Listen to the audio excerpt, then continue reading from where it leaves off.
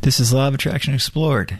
I'm Tim Grimes. If you'd like a free guide that explains the hidden link between relaxation and the law of attraction, or if you want more information about my books or my coaching, you can visit RadicalCounselor.com. Enjoy the episode. So last episode, we continued our exploration of control and controlling our imagination, even when it seems impossible to control our imagination, to still do our best to practically be masters of ourselves and to direct our imagination in the best way possible. And as I went over, this takes practice, this takes work, and there's many different ways of implementing this control of your imagination. One of my favorites, something that I've really benefited from personally, is the success indicator model that W. Clement Stone laid forward in his book, The Success System That Never Fails. And today I thought I would make it a little bit less esoteric because, we read that great Shunryu Suzuki quote, and it might have seemed a little bit too far out there for some of you. And I want to bring it back down to earth a little bit today, because one thing that I've noticed, and I'm speaking as almost always very generally here, right? Because when I speak generally, I make broader points that are more easily understood by all of us, including myself, when it comes to applying these principles. Because none of this stuff, as you know, is set in stone. It's very malleable. So something that I've generally recognized is that when we get into a lot of manifesting advice, when we first get into it or become deeply involved with it, there is the tendency to try to be too perfect.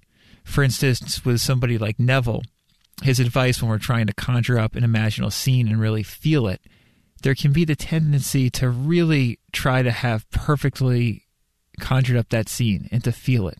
And as we've gone over, and as most of you know, that's very difficult to do over and over and over again.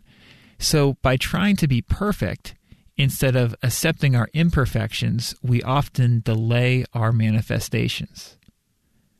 And the approach that Stone talks about, where he talks about constantly correcting yourself and being honest with yourself and keeping your eyes on the prize, so to speak, and constantly going for that prize, for your goal, for your desire, by just paying attention to it constantly and self-correcting yourself, is a very different and much more forgiving approach than trying to do something perfectly, like imagine the perfect scene and then being upset when you can't imagine and feel that scene consistently. The imperfect path is a lot of the time, I think, far easier to implement practically in our life, and it's far easier to just start doing it today. We don't have to worry about being perfect, we just have to take action. And as I said last episode, Maxwell Maltz is another teacher who just brilliantly describes this. He says that, we direct ourselves towards the goal and we're constantly off track while we are going towards this goal. And we just keep on correcting ourselves to get back on track over and over and over again. And I wanted to read a quote to you from somebody I don't think we've mentioned yet, Robert Anthony. He wrote Beyond Positive Thinking, as well as many other excellent law of attraction books. And this quote pertains to all of this stuff. I included it in The Law of Attraction Simplified. It's at the beginning of one of the chapters, the chapter called No Overplanning. Robert Anthony said, "It helps to realize that an airplane spends 90% of its time in error. We need to take a look at that. If you could see that you can get an airplane from New York to London, even while having been in error 90% of the time, maybe you could be less critical of yourself. Maybe you would allow yourself to be in error." Great quote, and just Anthony nails it there. I mean, that's it. There's no need to be overly critical of ourselves and to not make progress because we're trying to be perfect. And I know when I say it like this seems pretty obvious, but I've just seen working with people, particularly people who get into this kind of visualization, Neville type of law of attraction stuff, they try to be perfect and then they beat themselves up when they are not perfect. While what Anthony was just talking about, what Maltz is always talking about, what Stone was all about, is just keep focused on what you want and keep on redirecting yourself. Fail your way to success. This is much more of a common self-development type of philosophy, perhaps, than the more, I'm just going to kind of lay back and imagine my way to success. But the truth of the matter is there's no need to, separate between these different types. The point is just to have stuff work for you well, to manifest better and live a better life on a practical level. And what I'm telling you, based on my experiences, is that getting up and doing something, taking action towards your goal, even if it's just internal action where you're focused inwardly on what you really want, and it can obviously and should be a lot of time external action to go along with that.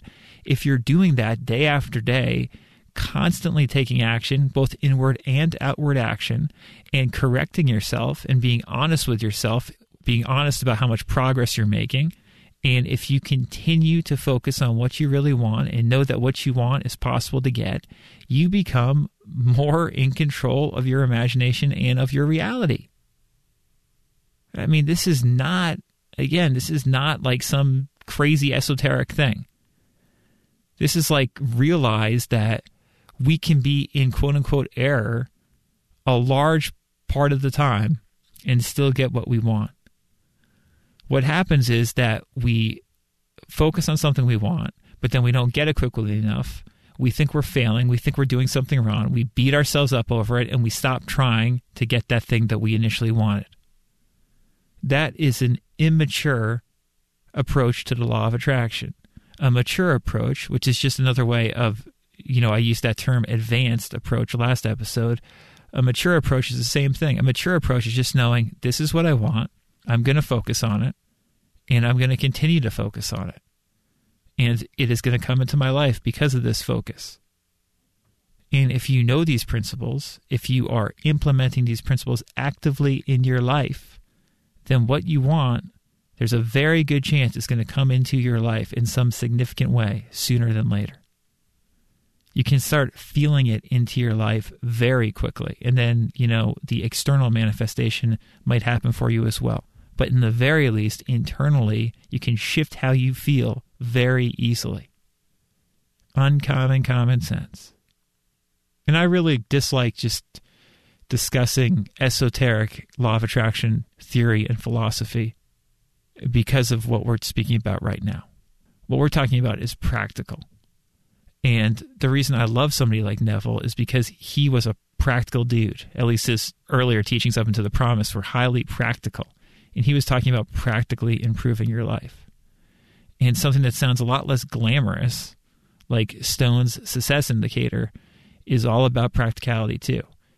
And if you want to see someone who was a great external manifester, that person, near the top of the list in American history would be W. Clement Stone.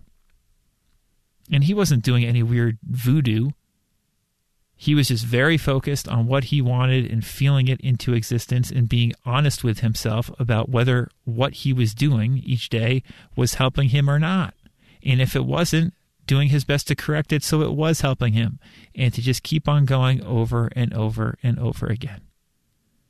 An airplane can be off target 90% of the time and still reach its destination. And if an airplane can do that, you can do that. There really is something to the saying, fail your way to the top, fail your way to success. After a while, the tables turn and your quote-unquote failures become successes. And if you stay at things long enough, you begin to recognize that some of your biggest failures, quote-unquote failures, are really the stepping stones that you needed to reach the success you wanted.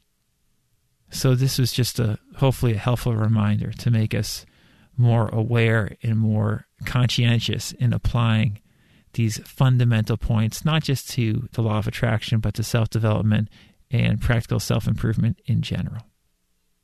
Hope it was helpful.